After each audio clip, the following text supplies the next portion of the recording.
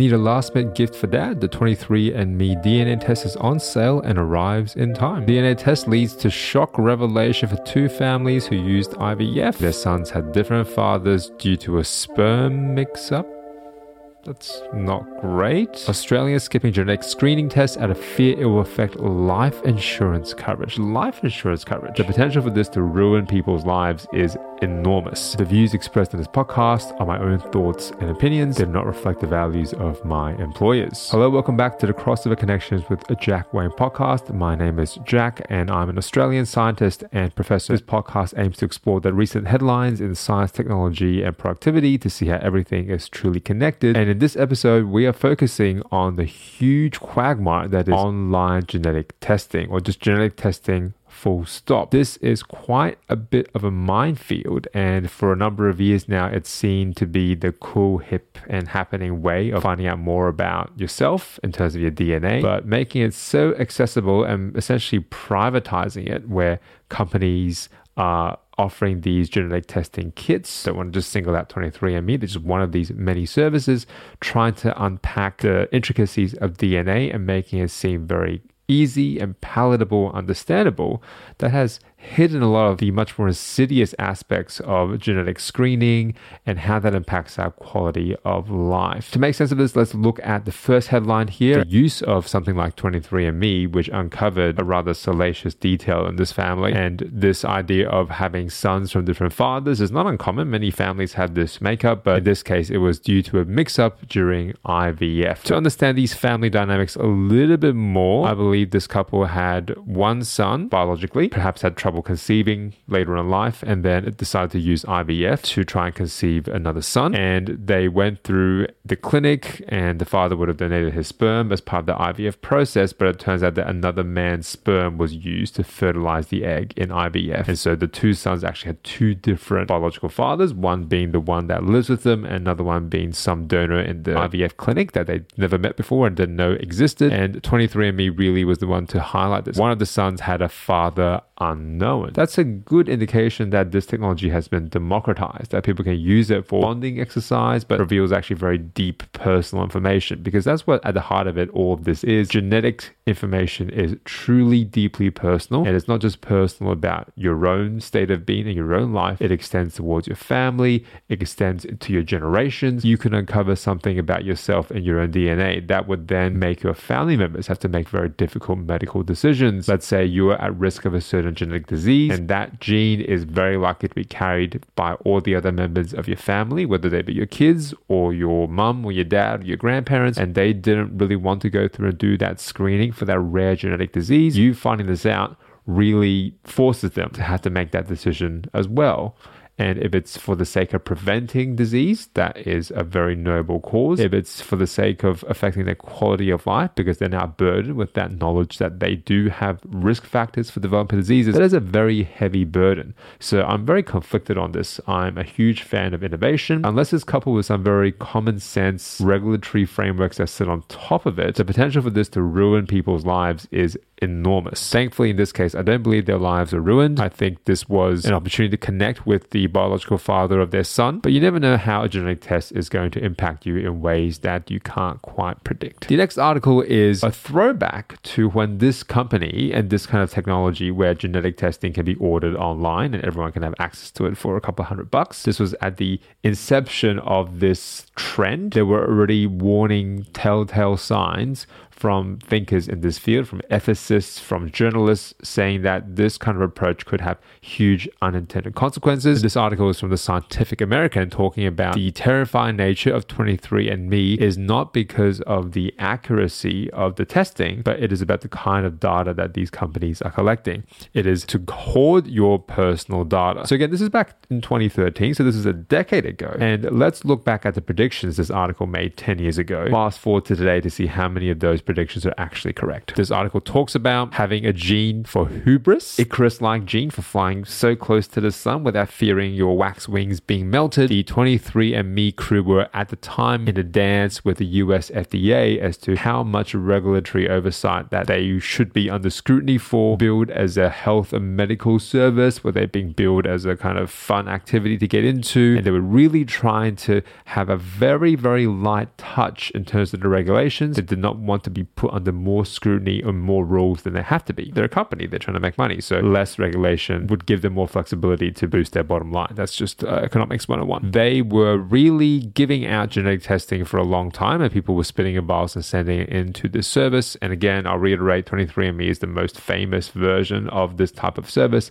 They're not the only type of service, so we're not trying to single them out, but this kind of analysis would apply to any private company that's offering genetic testing. And you can really identify a certain range of different types of features in your genes, inability to smell asparagus. Some kind of genetic basis can be used to explain that away. And it's kind of fun. Oh, you know what? I can't smell asparagus in my pee because I've got this rare genetic variant. Kind of a cool thing to share at cocktail parties if you're really that way with your friends and family. At first, it seemed like it's a fun way to learn a little genetics using yourself as a test subject.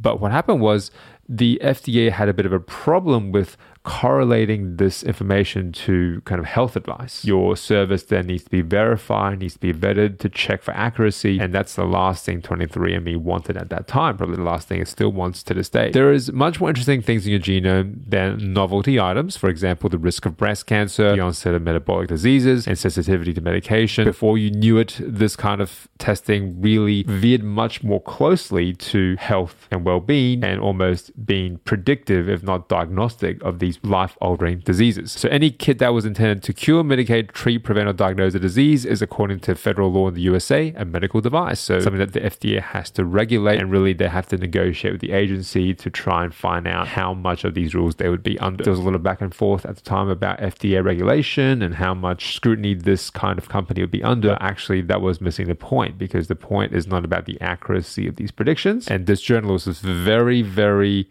almost conspiracy theory minded about this, in that the access to personal genomic biological data was the real gold mine here. The Personal Genome Service is meant to be a front end for a massive information gathering operation against an unwitting public. Again, this guy's a writer, so very, very dramatic in their setup of the stage. Does this sound paranoid? They made the analogy to Google, and they did say, indeed, one of the founders of 23andMe was married to the founder of Google during the time that this article was written. And Google also billed itself as a servant to the masses, trying to build the best tool to help you find information, but over time turned the information we were searching for into an enormous data set on what people are interested in, that it could then service targeted ads into our feeds. So that really is the ultimate aim that to this day, really, Google still makes billions and billions of dollars from all the time. So the search engine for Google is essentially the data that we are submitting, akin to the saliva sample that we're submitting to 23andMe. The money that they're getting from that isn't the value we're getting in the moment from the search result or from what we find out about our own DNA. It's the information they can keep and extract and potentially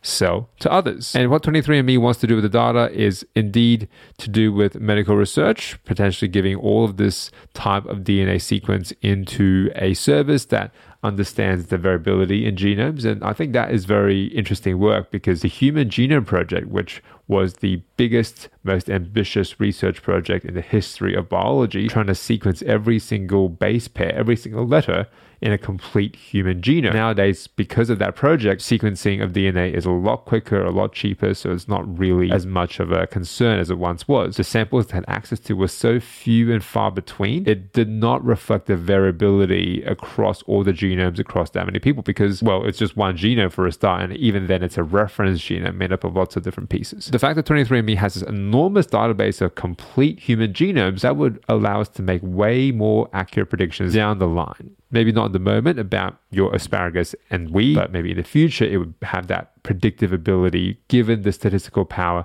so many genomes would give you. 23andMe was collecting all of these biological samples. They made the promise to safeguard your privacy and to do so responsibly and to advance medical research, all these very noble claims. We've heard that one before. Back when Google's first launched, the founders insisted the company would never sell you out to advertisers. It admitted it would share aggregate information, but the company's privacy policy promised that information about you will not be disclosed to any third party without first receiving your permission. That has completely reversed. Google is just selling our data willy-nilly and making a sweet profit off it. And the prediction here, 2013, was that 23andMe, like all of these services, would be under some kind of financial pressure to make revenue, and they would eventually turn to selling our data. Let's fast forward 10 years now. This is featured in Bloomberg, the next article. All those 23andMe spit tests were part of a bigger plan, and the CEO wants to make drugs using insights from millions of customer DNA samples and doesn't think that should bother anyone. The article from Scientific American in 2013 predicted this almost verbatim. The whole premise of this article, they were able to use the enormous number of spit samples and feed this information, feed the genomes to their partnering big pharma companies and give them the basis, give them the ammunition to really ramp up the development of all of their pipeline drugs. We talked about drug discovery on the podcast in season 1, but essentially this is a really expensive endeavor, making new drugs.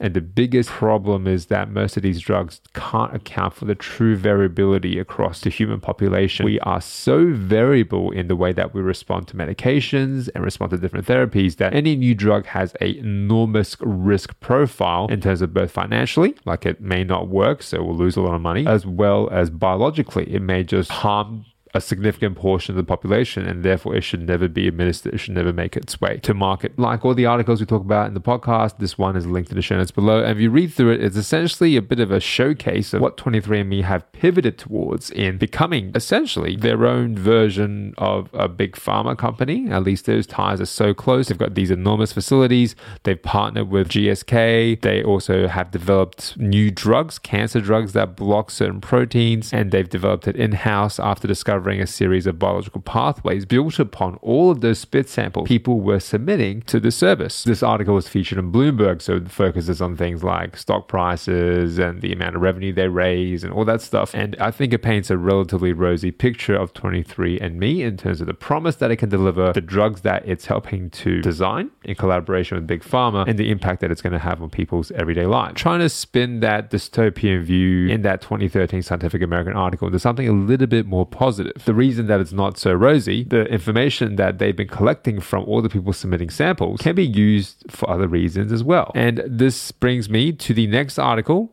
in Vox. Genetic testing is an inexact science with real consequences. And this article highlights quite an insidious application of DNA testing that it can be used by law enforcement. 23andMe is a private company, but depending on the application, law enforcement agencies could force 23andMe to disclose genetic information, citing exigent circumstances, if it's for national security reasons or if they're trying to solve a crime. If they suspect someone of having committed a murder and their DNA is in this database and they can check that they've accessed the DNA, then they could go in there and obtain the DNA sample without having that suspect's consent. In a recent high-profile case, authorities were able to track down the Golden State serial killer after 4 decades using DNA from his third and fourth cousins who had voluntarily updated their DNA results to a public site where people go and find long-lost relatives. And what's more, this is a resource that police apparently routinely rely upon to help investigate their crimes. In the case of cold cases, these could be people that have already passed away. So they could help clear cold cases using this kind of resource. This really shows that giving this really personal, sensitive information over to any agency, any doctor, anyone outside of you, that is something that shouldn't be a decision lightly made. There is a real cost of both deciding to do a genetic test and also opting out of one when you very well know the risks involved. So let's say you have a family history of a genetic disease and you want to know how at risk you personally may be. If you decide to do a genetic test and have it on a registry, will that affect how you're perceived by those around you, your family, your employer, at worst case scenario, or all of the different federal law enforcement agencies that might track your DNA down? That's a really big call. Genetic testing is great to be democratized, to be very accessible, but genetic information can be tremendously powerful and damaging. Interpreting that information should be something that's very carefully regulated. There are many Australians skipping routine genetic screening tests for diseases like breast cancer because they believe once they know their risk of certain cancers, of contracting certain cancers, their life insurance coverage will be impacted. This story is Australian specific, but the philosophy kind of applies globally. The recent report in Australia shows that Australians are choosing not to have tests or partake in medical research because they fear the results might affect their life insurance premiums or prevent them from accessing certain health coverage. And of course, that's very dangerous. And the example they use in the article is a gene called BRCA1, BRCA1, which has a very, very strong correlation, if not causation, with different forms of breast and ovarian cancers. So for women, it's very important to go through and do this BRCA1 screening. If you do it in time, it could very well save your life. But this knowledge is very specific to one type of genetic disease. So in this case, it makes sense to do this genetic screening, not to do it lightly, but it should be part of something that you talk with your GP every year to navigate how at risk you are for certain diseases. But people are afraid that once they do the test, the health insurance companies will misuse that information and then double the premiums they have to pay for health insurance or life insurance. And really in Australia, we do not have that much protection against this kind of insurance company shenanigans. And the Federal Parliament Committee in Australia in 2018 recommended the use of predictive genetic tests results in life insurance underwriting to say that this should be banned. You should not be able to use genetic testing to influence life insurance policies or premiums. But really, there is not very strong guideline at all. In Australia, genetic tests can't be collected by the insurer for policies up to 500,000 Australian dollars. And if this is a life insurance policy, that's nothing. Like $500,000 really won't cover most people's ability to pay a mortgage for more than 5 to 10 years at most. So if this was supposed to cover your whole life, this really won't apply. Most people's life insurance policies will be higher than $500,000. So what that means is most people's life insurance policies will be influenced by genetic tests if that is available. And let's say you go and do a genetic test, you find out that you are at risk of a disease, and then you choose not to disclose that to your insurance provider. And for some reason, you decide to make a claim later on, or your family makes a claim. They will go through and dig through your medical records and find out that you knew about this risk and void that whole claim. That's really, really dangerous precedents that these types of regulations are setting out, and understandably so. People feel like they should not be dipping their toe into the pool of doing their own genetic tests to screen against these diseases because it will affect all of their perceptions from healthcare providers as well as from their insurers. There is discrimination against people who are trying to survive. If they have bowel, liver, and breast cancer, like this particular woman in the article has, and they want to encourage their own family members to go screen for these cancers because there's a family history of it, then this type of survival mechanism, this preemptive understanding of your own biology to protect yourself, is being discriminated against financially. The UK and Canada apparently are better protected in terms of consumer protections for insurance agencies having access to your genetic testing than other countries are. The idea that we are more vulnerable really highlights that this problem is not something that we can fix at a personal level, because personally, what you should be doing is getting all the facts about your own personal health and taking responsibility for it. I would say doing a whole of body, whole of genome screening test isn't that effective, but if there are known cases of this disease in your family that has a genetic component, doing the screening test will allow you to protect yourself over the long term. And if that means a slightly higher premium, that might be a price you have to pay. So again, this is not something that the individual can fix. It should be really on the regulatory front. The government and the governmental agencies and the experts should really be lobbying for tougher regulations that ban the connection between insurance company premiums and predictive genetic testing. But this is a very specific set of tests that have a very strong diagnostic function in the case of something like breast cancer. Which brings me to the last article in this series of headlines that we'll talk about today, which highlights the accuracy and reliability of these genetic tests that you can buy online. online DNA tests extremely unreliable at detecting rare disease-causing genetic variations. The technology used in genetic testing is something called SNP chips, and their primary job is to scan the whole genome very quickly, because that is as much as that $200 kit can afford to do across your whole genome. So you're looking for superficial differences, because if you really wanted to scan every single base pair in the genome, you could do it, but it would cost way more than a couple of $100 in these SNP chip analysis. I would say that if it was done by the right service and it was done by a proper sequencing platform where it's got amazing coverage, then you could bring that cost down as well. But really, at the level that 23andMe is pitching it at, it is very unreliable for detecting rare genetic variants. So for instance, they give again the example of the BRCA1, the breast cancer gene. The SNP chips, which is the technology used by companies like 23andMe, are not reliable at all in detecting those variants. So if you suspect yourself of having some kind of genetic disease that runs in your family, do not rely on 23andMe, get the proper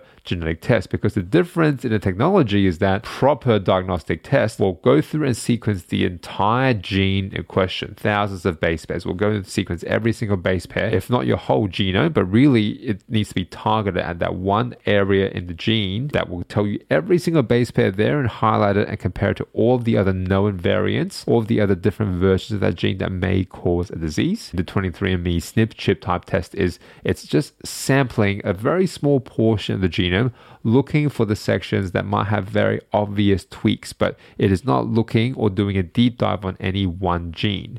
That's the difference between the commercial DNA kits versus doing a very detailed diagnostic test that has been developed by many scientists over time. SNPs and SNP chips are not the right tool for the job.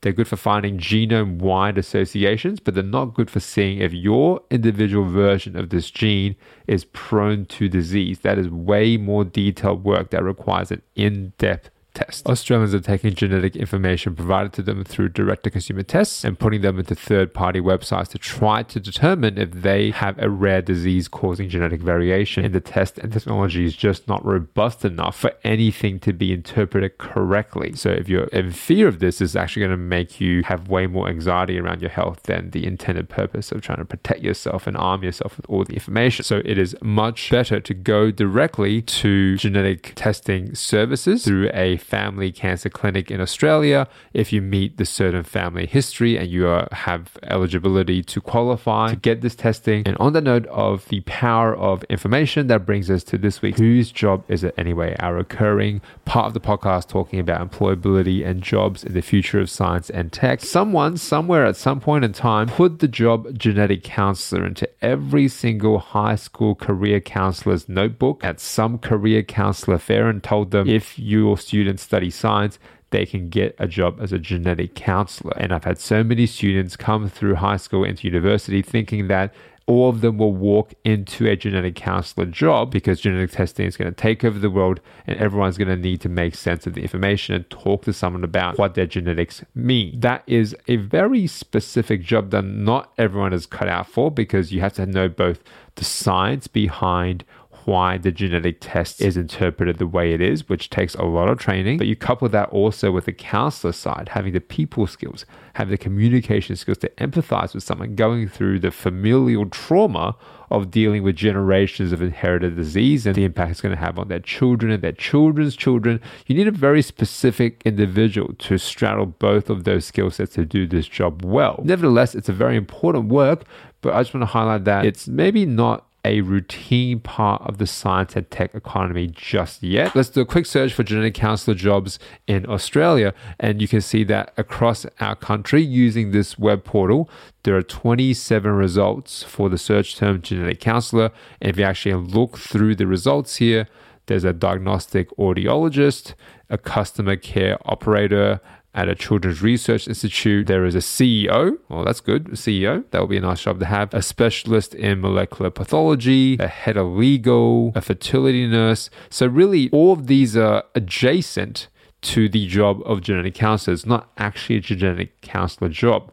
So this is just to reinforce the idea that this job is a very important role, but it is not yet a standard part of our science and tech economy. Does it mean that you shouldn't be aiming to study science and tech and genetics in particular because this was the only job you thought you should be doing? No, of course. It's really important to study science because science will teach you the transferable skills that are applicable across multiple sectors, multiple industries. And I'll give you a case in point. If I optimize my search term on this job website, and instead of searching for a very specific job, genetic counselor, I search for just the term genetics more broadly. So we had 27 jobs searching for genetic counselor, but we just searched for genetics.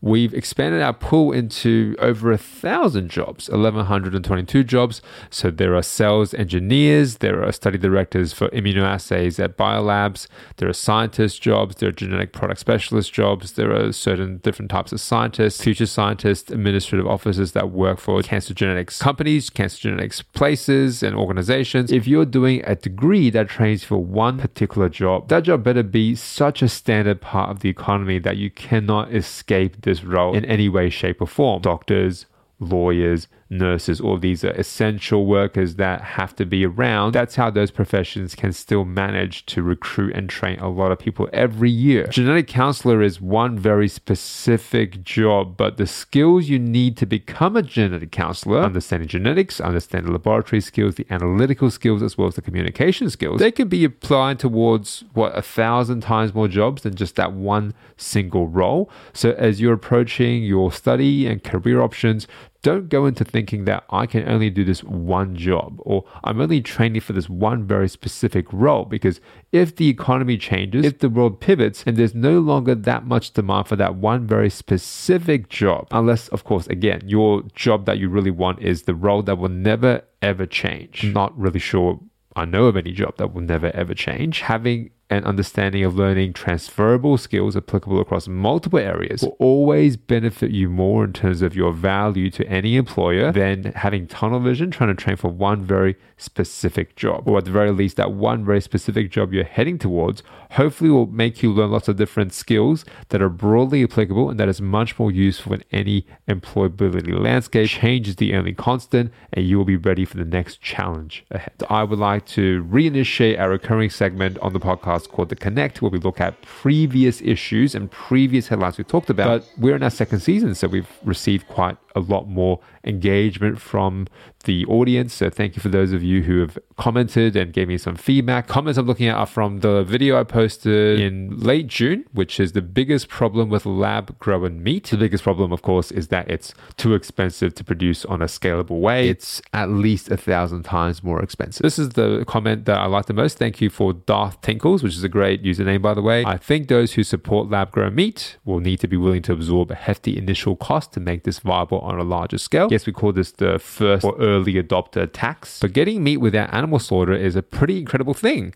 But during the video, you mentioned fetal bovine serum, which is derived by cows. Surely these companies are not undercutting their whole ethical meat angle by using that serum. Are there other cell feeds they can use that are not derived from animals? That's a great point. I totally missed the first time I looked at this headline. Yes, fetal bovine serum or fetal calf serum. You need that serum to allow the cells to attach to the bottom of the flask and to grow and to replicate in a healthy way. Without that serum, when we put the other nutrient media on our cells in the tissue culture lab and don't add something like fetal bovine serum or fetal calf serum, we literally call that starving the cells. And we do that deliberately sometimes to make the cells think that they're about to die, and then we can trick them into doing things that they wouldn't normally want to do. This is not something that cells can live without, and it is derived from animals. Not to say that maybe you couldn't have synthetic fetal bovine serum, so maybe you could make fetal bovine serum synthetically without having to collect it from animals. And also it could just be a byproduct of rather ethical treatment of animals. Maybe you wouldn't have to slaughter lots and lots of animals to get this serum, but nevertheless, this is a huge sticking point, isn't it? We don't actually know what these companies are adding to the cells. It is part of their proprietary mix. Their nutrient slurry can have anything in it, but if anything is in it, has animal products and has animal products that are obtained through harming animals at some stage of the pipeline, this whole endeavor is going to be compromised, not just from a resource perspective, but also from an ethical and marketing perspective. So that's why this comment is pinned. I think it's a great point. Thank you, Darth Tinkles, for leaving this comment. Some of the comments here. The price is definitely the big issue now. This person has also done some cell culture, and it costs a few $100s just for the standard cell culture protocols. Growing cells in 3D would probably cost way more. 3D versus 2D, that's an interesting thing we should talk about. When we grow cells in flasks, most of the time we are just wanting them to propagate in 2D. If you imagine the flask has a certain amount of surface area in the plastic, we just want to cover the bottom of the flask. If they start growing on top of each other, that is where it gets into more 3D territory, and the cells will need even more growth factors and even more nutrients to allow them to grow on top of each other without killing each other, because every layer of cells needs access to nutrients. Whereas on the flask, you can just float the nutrients on top of the cells and they will live just fine. Again, any comment that you can leave me to help me understand what is more in line with what you want to hear or how you found my work, that will all be very helpful. And on that note, it is time to conclude this episode of the Crossover Connections with Jack Wang podcast. You can find our work on Apple Podcasts, Spotify, Google Podcasts, as well as on YouTube. The YouTube channel is Biolab Collective with Jack Wang. As always, thank you for listening. I'm Jack. Hope to connect with you again next time around.